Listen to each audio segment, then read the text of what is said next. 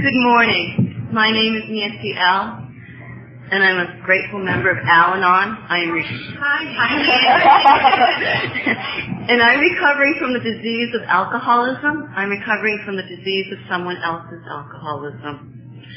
I came into Al-Anon in 1985, 1 year into my marriage, and I was absolutely heartbroken.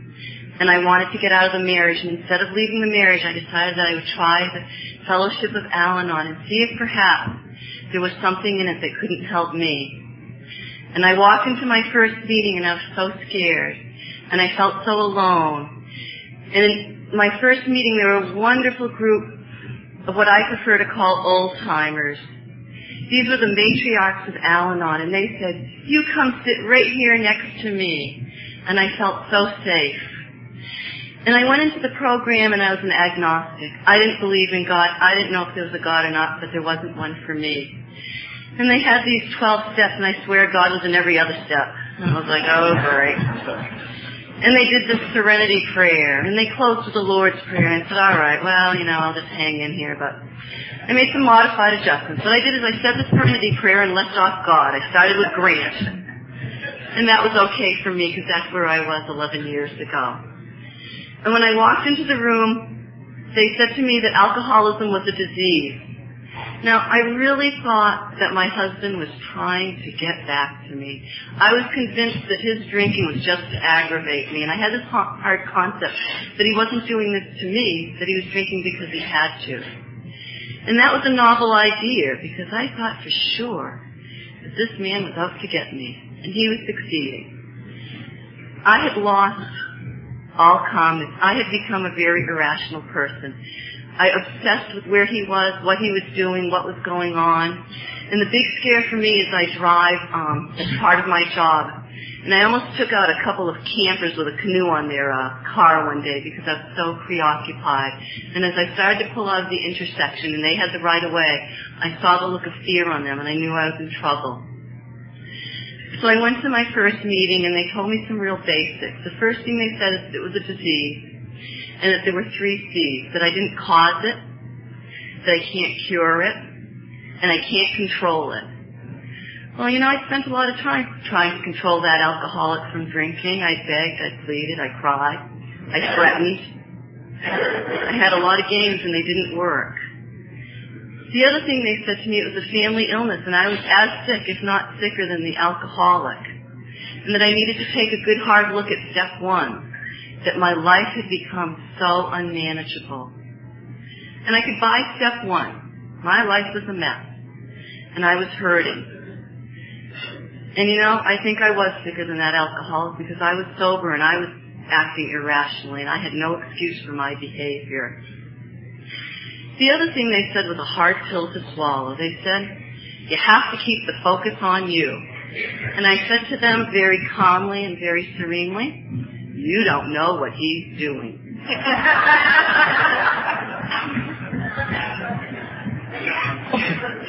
And they said, we've been there.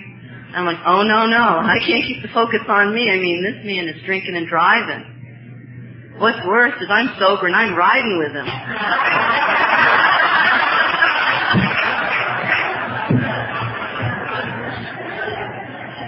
I wanted to believe when he told me he was okay to drive, even though I saw those 10 beer cans, not that I was counting, that it was perfectly okay to get in that car because he told me so. I don't know what the hell was wrong with me. They told me that I had a choice in life, and the choice in life was my attitude. And quickly in the program, I came to understand that I could see the cup in my life half full or half empty, and it had been half empty for a long, long time. So I made a decision that I was going to have a good life, irregardless that I was going to see the positive no matter what happened. And that was one of the best decisions I ever made. Suddenly I smiled when I really had looked unhappy for a long, long time. I began to see a lot of little pleasures in life that I had missed. And I began to understand one of the biggest things in alcoholism is that I loved an alcoholic. And before Al-Anon, the disease of alcoholism was like this big. And in Al-Anon, the disease of alcoholism became this big, and there was this wonderful person that I still loved, and I was able to put a perspective on that problem. That this person wasn't horrible, and that he wasn't nasty and mean, that he had a terrible problem and it affected him, but he had many, many good qualities, and I needed to start looking at those good qualities because all I saw were his faults. And when I go to take my inventory, my faults stand out the best when I look at somebody else and criticize them, because what I see is what I don't like in myself. But I see it in others much more quickly than I ever find it in myself. I had a lot of resentment.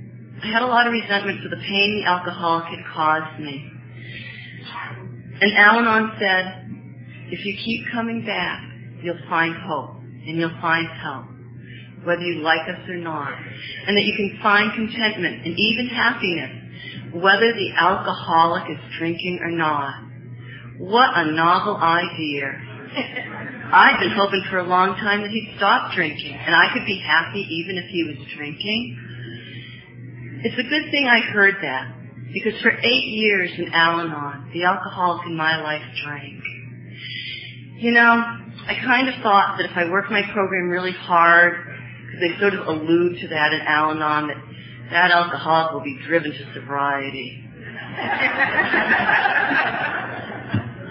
Damn, I worked that program hard. Year after year after year. And I'm very grateful today that the alcoholic didn't find sobriety for 8 years. Because I would watch other people, and they would have these pink clouds. The alcoholic would get sober, and they'd be all happy, and then the alcoholic would slip, and they would be gloom. I was happy. The alcoholic was still drinking. I didn't yo-yo. I didn't have a chance or opportunity to yo-yo. And I was really glad that that had happened, because I learned to take care of myself, and I learned to keep the focus on me, irregardless of what he was doing. It sort of upped the ante in our marriage, because, you know, the things he used to do, I often compare it to fishing. The alcoholic would cast out that line with the bait waiting for me to take it, you know, and I would react. He knew how to push my buttons.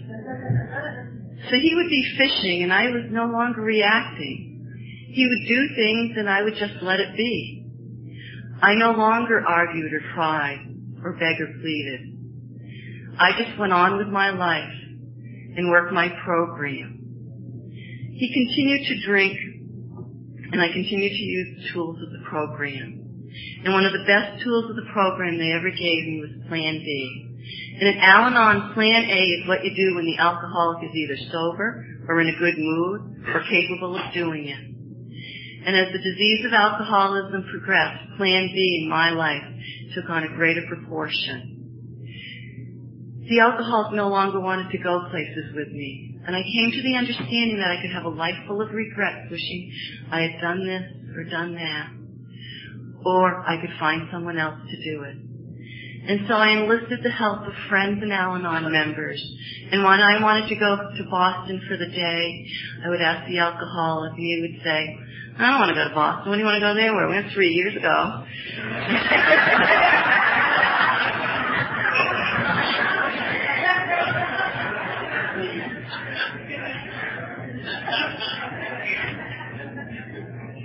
And I would invite a friend, and I would have the best time. And I'd bring him home something, usually brownies from the brownie place at the You know, I wanted to go to the Freiburg Fair. He didn't want to go to the Freiburg Fair, so I found a friend. And my life became really enriched. And I still loved the alcoholic, even though he was continuing to drink. But I no longer was suffering the pains of alcoholism. And I was having a wonderful time. I wish more than anything that I was doing these things with him, but it wasn't meant to be. And if I focused on the fact that I wasn't doing things with the alcoholic, I would be bitter and angry and full of resentment. Instead, I focused on the fact that I was so lucky to have a program that offered me an opportunity to find serenity and to take care of myself. The other thing the program offered me was service. And I have to admit, and this is a true confession, that I joined service to get away from the alcoholic. They offered me promises of sugarloaf, crust style.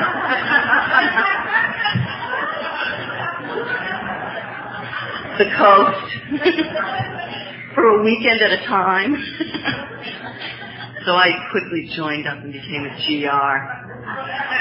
They were selfish motivations. I confess that. And I really needed to get away. I needed to be able to keep a perspective on that. And the alcoholic was fine because, you know, he got to do a lot of things while I was gone for 3 days. God knows what happens in those 3 days. The only thing I ever knew was one day I came back and my pickup truck was gone. It was given away, and that was okay.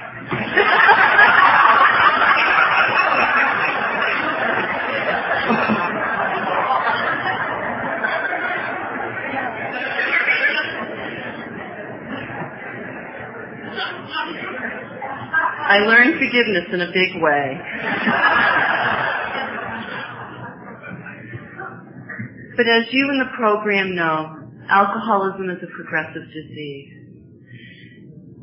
And as last night I listened about someone watching themselves go downhill, I can only say to you, I was watching someone sober go downhill, and it was so frightening. Someone I loved was really heading for some bad times. I was watching a business be run into the ground. I was watching someone who didn't care about themselves. That the attitudes and disease had taken over, and it was so heartbreaking. And as much as I loved that alcoholic, I felt a lot of pain, and I wanted more than anything for that alcoholic to get better, and I know I couldn't do it. I couldn't save that person, no amount of willingness, no amount of praying, no amount of anything. I couldn't do it for him. He had his higher power and I had mine. And I was getting better, and I felt like I was outgrowing the alcoholic. And I loved him dearly, and we were spending less and less time together, and he was being more and more miserable. And sometimes that misery was directed to me, and sometimes that self-hate was directed to himself. Now, when I came into Al-Anon, I was very envious. You see, most of those women in that room's husbands were in sobriety. And they'd say during the meeting, and my husband's been sober for 7 years. And I was just...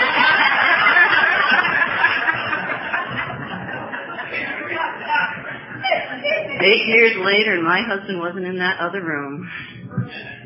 And I just wanted to deck him.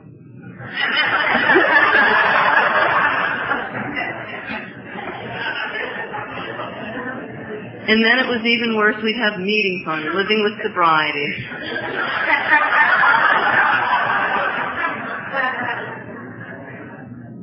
That was a fantasy for me.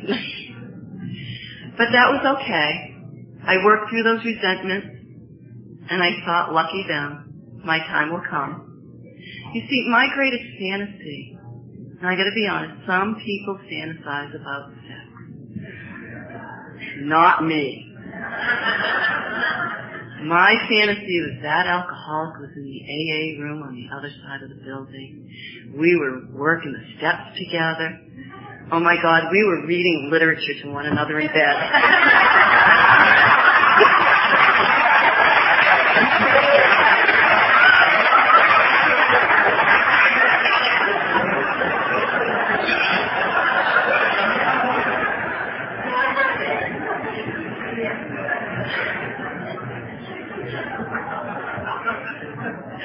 I still get hot flashes thinking about it.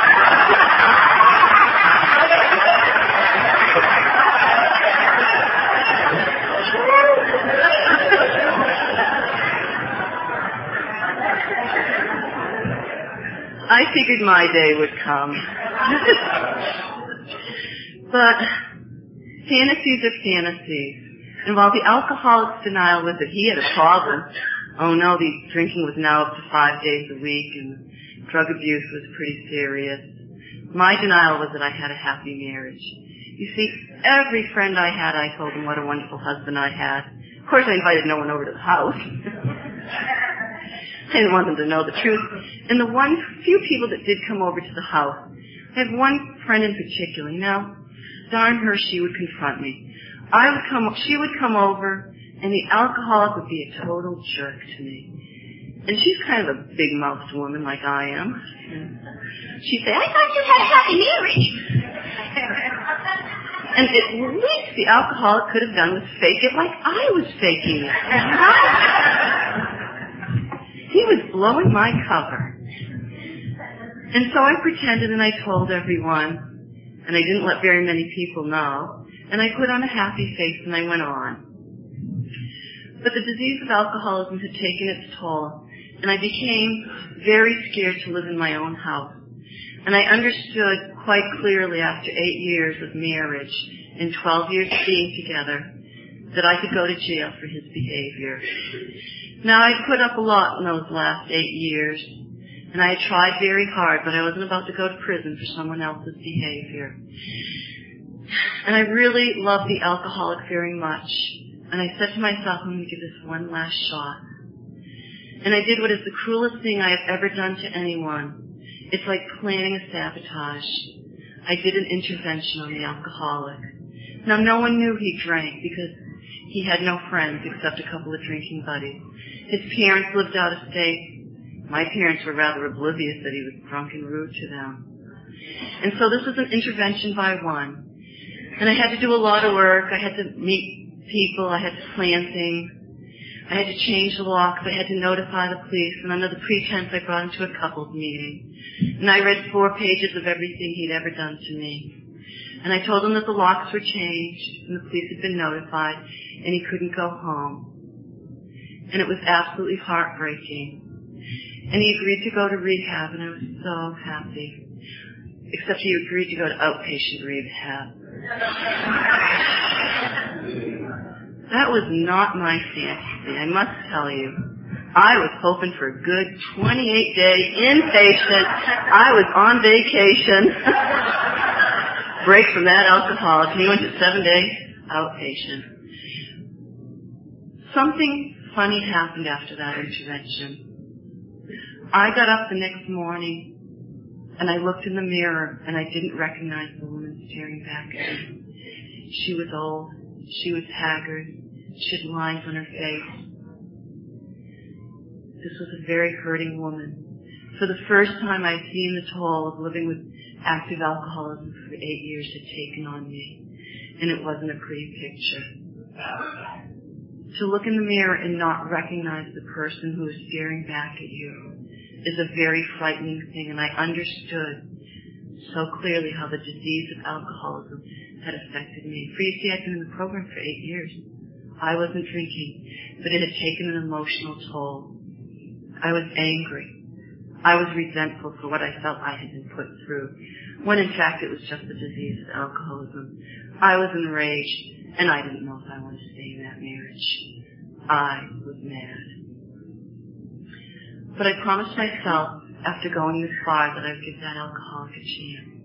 And I said to him, you have a year, and we'll see how it goes.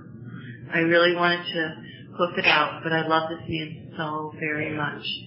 And for the first time, I had this little peek that maybe my fantasies would come true. Maybe we would be reading literature, and we would be sharing stuff together. Maybe I, too, would be working the program, and maybe we would even be here at Roundup together. I never went to Roundup. I figured it was a couples thing. And this is so exciting. I had a lot of work on myself. I had to figure out what this anger was about. And that was okay. And I had to forgive myself for sabotaging someone I loved dearly. And things were good for about 6 months.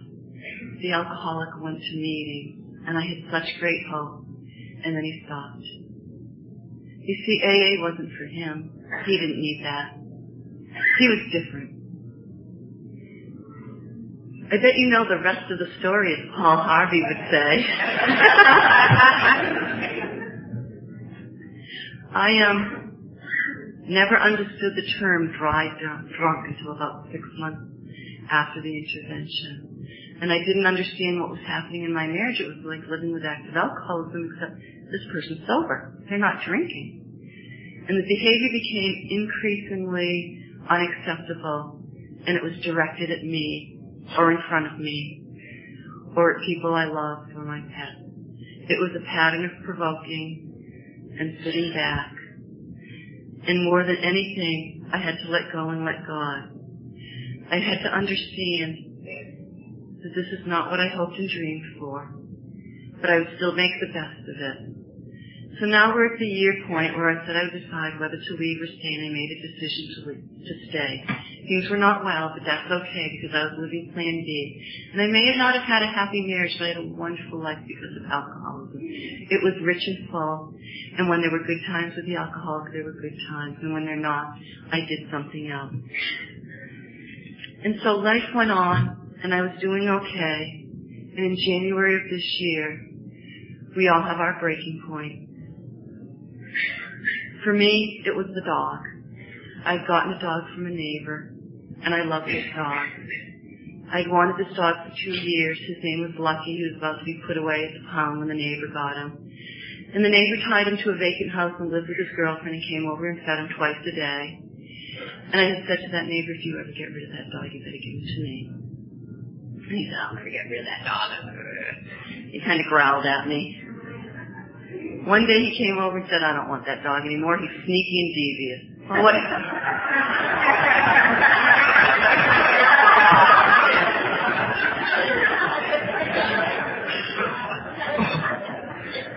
Haven't met a dog in my life that wasn't sneaky and devious.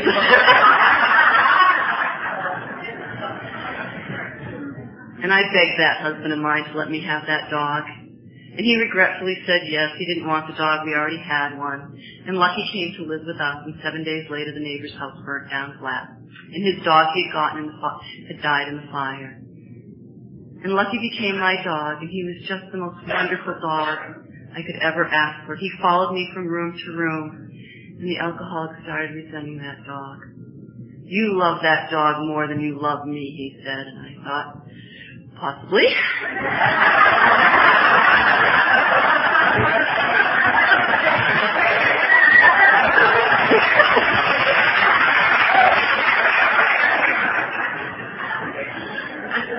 That dog gave me great pleasure in my life when there sometimes wasn't any. And the behavior towards the dog increased. And one day I looked in that dog's eyes, and he had walked in front of my husband, and that dog had a look of fear. He was being yelled at all the time. And that poor dog was suffering.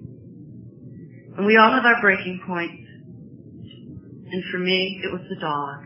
You know, it wasn't the behavior that had been directed at me. It was watching that dog. And finally one day I understood that I could no longer take it anymore, that I tried. I had tried as hard as I could and nothing had worked. I wasn't my husband's higher power. He wasn't getting better. And in many ways I was enabling him to continue being sick by staying there. Because you see, when he was mean or nasty to other people, I was extra nice to try to compensate, to try to make up for what his behavior was like. And so, if he was rude to somebody, I jumped right in and I was just as pleasant and nice and sweet and kind as I could be. Because I didn't want you to think what a jerk he was being. And so there were no consequences for those behaviors. I enabled him for all those years. No matter what he did, it was okay. And so I made the toughest decision in my life, and I decided to leave my marriage. And I was absolutely heartbroken. I had tried for years and had done so much, and all I wanted to do was be happily married, and it seemed to be eluding me. And I was scared to death, because by leaving my marriage, I didn't know where I would be living, what I would be doing. I hadn't been single or alone for 16 years, and it was really scary. And I knew now more than ever in January that I needed my program. And the thing that rooted me was my higher power was step 3. You see, I couldn't move out. I had 3 horses, 2 dogs, and 3 cats, and where do you go? And I knew if I moved out, I didn't have a chance that he would not be motivated to sell the house or buy the house or whatever. And so I stayed. And I'm not sure that was one of my brightest ideas, is to live with somebody you want to leave for 6 months, but that was okay. It's what I needed to do. I moved into the guest room, and that sleep sofa became my room. And every morning I got up and I said, thank you, God, for this sleep sofa. And please, God, today I need step 3. I need to have faith and belief that whatever is in your plan is okay, and that you will be with me and walk through me in these hard times. And I would have a calming effect, and I would start my day so calm, and I would say, okay. And I visually pictured myself holding God's hand. God wasn't holding my hand. God and I weren't holding hands. Well, actually, God was holding my hand. I put my hand in God's hand and I walked through that day. And what would happen was it would be okay. And I had no idea what wonderful things would unfold for me. I could never imagine what God's plan would be. There were a few bumps along the way. And I prayed in step 11, whatever your will is, God, please unfold it before me. I have faith in you. My husband wanted to buy that house. It was 100 acres and a beautiful farmhouse. And he didn't have a very steady job, and he didn't have a good paying job. And I went out house hunting. And I looked at 3 houses, and the 3rd house I walked in, and God told me this was my house. It had 9 beautiful acres of pasture for the horses. It was a little bungalow, and it had a 2-car garage, and it was well maintained.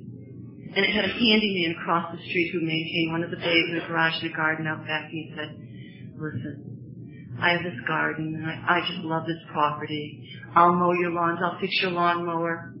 I thought, wow.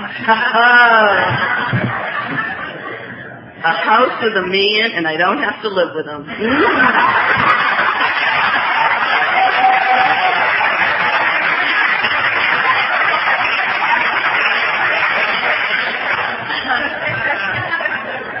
God was watching over me. I made an offer on that house, and it was accepted, and I was the happiest woman in the world. I was afraid to dream, though, because there were a couple stumbling blocks. I didn't know if he'd get financing. If he didn't, I needed to buy our house. So I went to start looking for financing, and the doctor called me. And I'd been to the doctor for my annual physical in February, and now it's April. And I've got a house under contract in 60 days to close. And the nurse on the phone said, your pap smear came back with atypical cells. And I was handling the divorce okay. I was handling buying the house okay, but I didn't need this. I just knew, being the hypochondriac that I am, I was going to die and there was going to be no one to take care of me. This house came with a trailer park across the street. You know, I'd looked at a lot of houses, and when you need land for horses, there's usually no neighbors. And I knew that God put that trailer park across the street because it was full of people who were going to take care of me as I withered away. And God put in place people who held my hand. In other words, God sent messengers for me. When I found out at work I had atypical cells, I have a coworker who's a recovering alcoholic, and we were supposed to have a lunch date that day. And I bawled my eyes out, and I couldn't tell her why I couldn't go to lunch because I had to go to home. And she held my hand, and she said, what's the matter, what's the matter? And I was crying so hard, I couldn't say anything. And I cried, and she was getting really worried about me because I'm like in hysterics. And finally I whispered to her, I have atypical cells. And she said, oh dear, and she held my hand, and I knew it would be okay. 2 days later, I went to a bank to apply for a loan. Now, my husband had gotten pre-approval, and all I heard is, I have a pre-approval letter. Do you? How do you know you're going to get financing? I really worry about you on your own.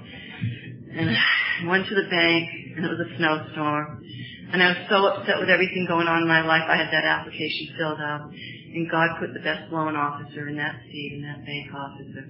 I was sitting there babbling incoherently about atypical cells and getting divorced. And I didn't know what was going on in my life. And my application was only half filled out, and she said, don't you worry. You give me that application and we'll fill it out together. 2 hours later, she looked at my application and she said, no problem. And I couldn't believe it. My higher power was walking me through this process, and it would be okay. Turns out my health was okay. Thank God, because when I went to the doctor for whatever they do, nobody told me what they did. They took out scissors that were 10 inches long. And I said, what do you got those for? And they said they sniffed if they saw anything they didn't like, and I'm like, you're not sniffing anything in me. And this appointment was the day before my divorce. And I'm like, oh my God, I'm not doing this. And the doctor did whatever they did. And he said, no problems. And he put those scissors away. And I said, thank you, God. Thank you for letting there be no problem, because I couldn't have coped with those scissors. Because they told me they just came back from sharpening.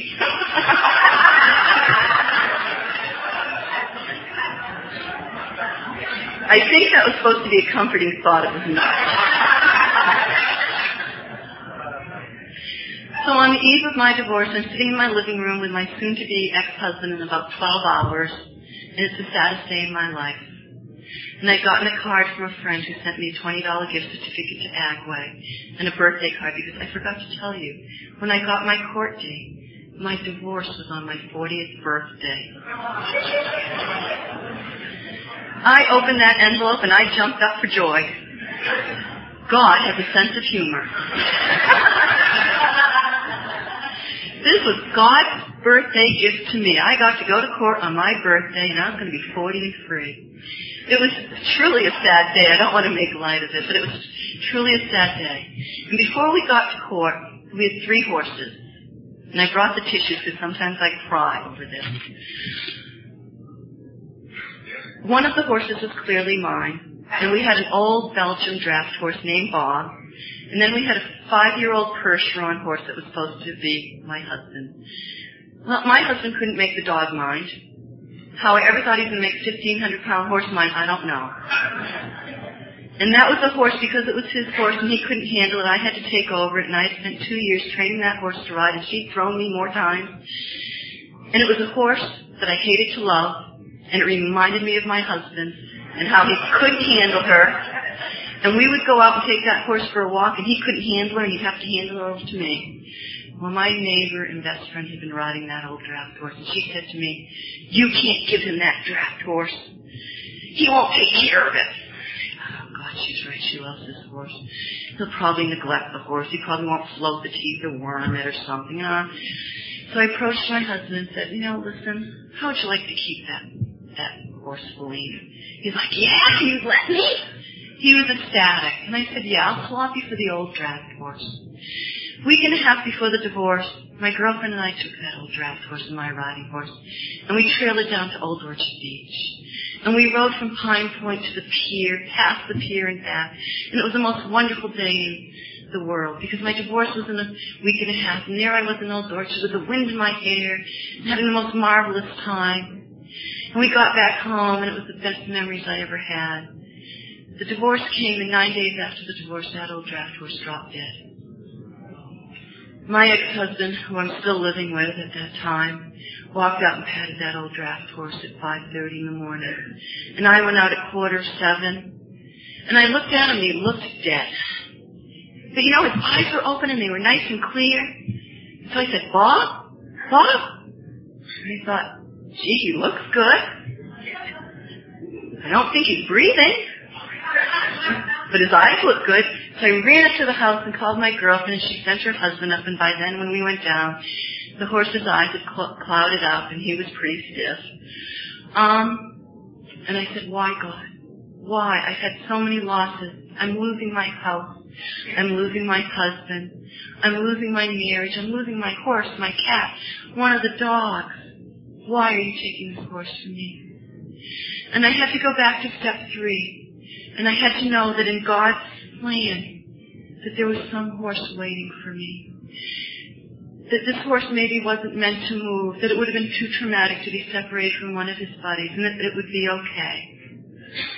And that I had to believe in that, because otherwise I was so devastated. And so I had faith that somewhere, somehow, there was a horse that was just meant for me. And so the day came when he closed and bought me out of my house. And I was able to close on my new house. And God had found what I didn't know back in January, the most wonderful house with a handyman in the neighborhood. And I moved and I put my horse with a friend because she doesn't do well alone. And I understand that that's okay. And so I went with a girlfriend to a place called Adopt a Horse. And if anybody has ever been there, these are God's people. And they rescue horses off meat trucks. And they have 50 horses. 45 of them were race horses that didn't cut it at the track. And they had about 5 other horses. And my girlfriend and I went up, and the last thing I wanted was a race horse. And they had this and they had that. And over in the back paddock, they had a Missouri foxtrotter who had been neglected, had a few scars, very thin, no hair behind the ears where she had worn a halter. And my girlfriend and I are going, Missouri foxtrotter? You have a Missouri foxtrotter? It's a very rare special horse, and this was someone's show horse that probably got sold at an auction. And they said, well, she's kind of headstrong, you have to be experienced rider, so I did what I always do. I put Christina on her first. Figured if Christina didn't get killed, then I'd jump on that horse. And we left, and that horse was going to be mine, and I knew that God had been there. And I couldn't take the horse home yet because I didn't have fencing yet, and that was okay. And as we were leaving, Christina said, what are we going to call that horse? And I said to Christina, I don't know. And Christina said to me, she's very, very sweet. And I said, you know something, Christina? I used to call my ex-husband Honey. And it was a fairly special term for him. He was always my honey. And I think I need a new honey. And so that horse got a new name. You know, I've been through a lot in the last 6 months. And if I didn't have Al-Anon, I would be so bitter. I would focus on my losses. But instead I'm full of gratitude, and I'm full of love with the fellowship. I understand what it means to love the alcoholic and hate the disease, because you see, I still love my ex-husband. And I have a very hard time calling him my ex-husband, because to me, he is still my husband, and he's very special. But he is sick, and I can't save him. And I have to forgive myself, because after spending so many months on step 3 and so many months on step 11, I'm now on step 5. I have to answer to God. I have to answer to myself, and I have to answer to another human being why I chose to accept so much unacceptable behavior. You see, it wasn't that the alcoholic was doing this to me. It was that I was allowing this to be done to me. I had choices. And I chose to stay. And I chose to put up with a lot of unacceptable behavior. And I have to figure out what it was about me that got in that car so many times and rode with somebody who was clearly intoxicated. And what it was about me who didn't protect that dog from harm's way. And I have to first and foremost forgive myself, because I could do the best I could. And I tried. And I walked out of a marriage loving someone dearly, dearly, but having to let them go. And having to let go and let God. And I had to trust in the process. And I understand now that one of my biggest faults is in Al-Anon we have the 3 A's. The first A is awareness. The second A is acceptance. And the third A is action. You see, I had a lot of awareness of what was going on. I was fully aware of what was going on. And I had a lot of acceptance, but I didn't take action. And now it's okay. It's okay. I'm learning to forgive myself, and I'm learning to move on. I don't need to forgive the alcoholic because he is sick, and that is fine. And I wish more than anything he had found AA and had stuck with it, because I'm sure the story would have a different ending. But I had read in my Courage to Change book something that has a lot of meaning to me. Forgiving is not forgetting. It is letting go of the hurt. So today I have a new house, a new neighborhood, and I have wonderful friends who have rallied around and have carried me through this. I've gotten some wonderful gifts. Every time somebody gives me something, I would keep it as a housewarming gift. And I spoke in Winthrop when I just decided to leave the marriage. And they gave me a mug with the Serenity Prayer. And when the movers left and I was sitting in my new house and all I had was boxes and no food, I went to that meeting that night, and they sent me home with plates full of food to eat and a Serenity mug, because I couldn't find any cups and any silverware and anything. And God wanted me to remind me. Because see, now I could say the Serenity Prayer without dropping off God, because through the program I found a higher power, and I found a spirituality. And those were housewarming gifts. A funny thing happened on the way to this AA roundup. When Lionel called me to speak, he called me 2 days after I decided to leave the marriage, and I said, Lionel, if you're asking me to speak, I don't even know where I'm going to be then. I mean, my life is a mess. These people have heard me before. Why are you calling me? You know, and Lionel in his kind, quiet, calm way just said nothing, and I gave it some thought. And I realized my higher power wanted me to be here today and to speak.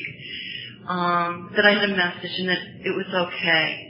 Except that Lionel made this little itty-bitty boo-boo. Lionel told me I was speaking at the Al-Anon convention of 100 Al-Anon members.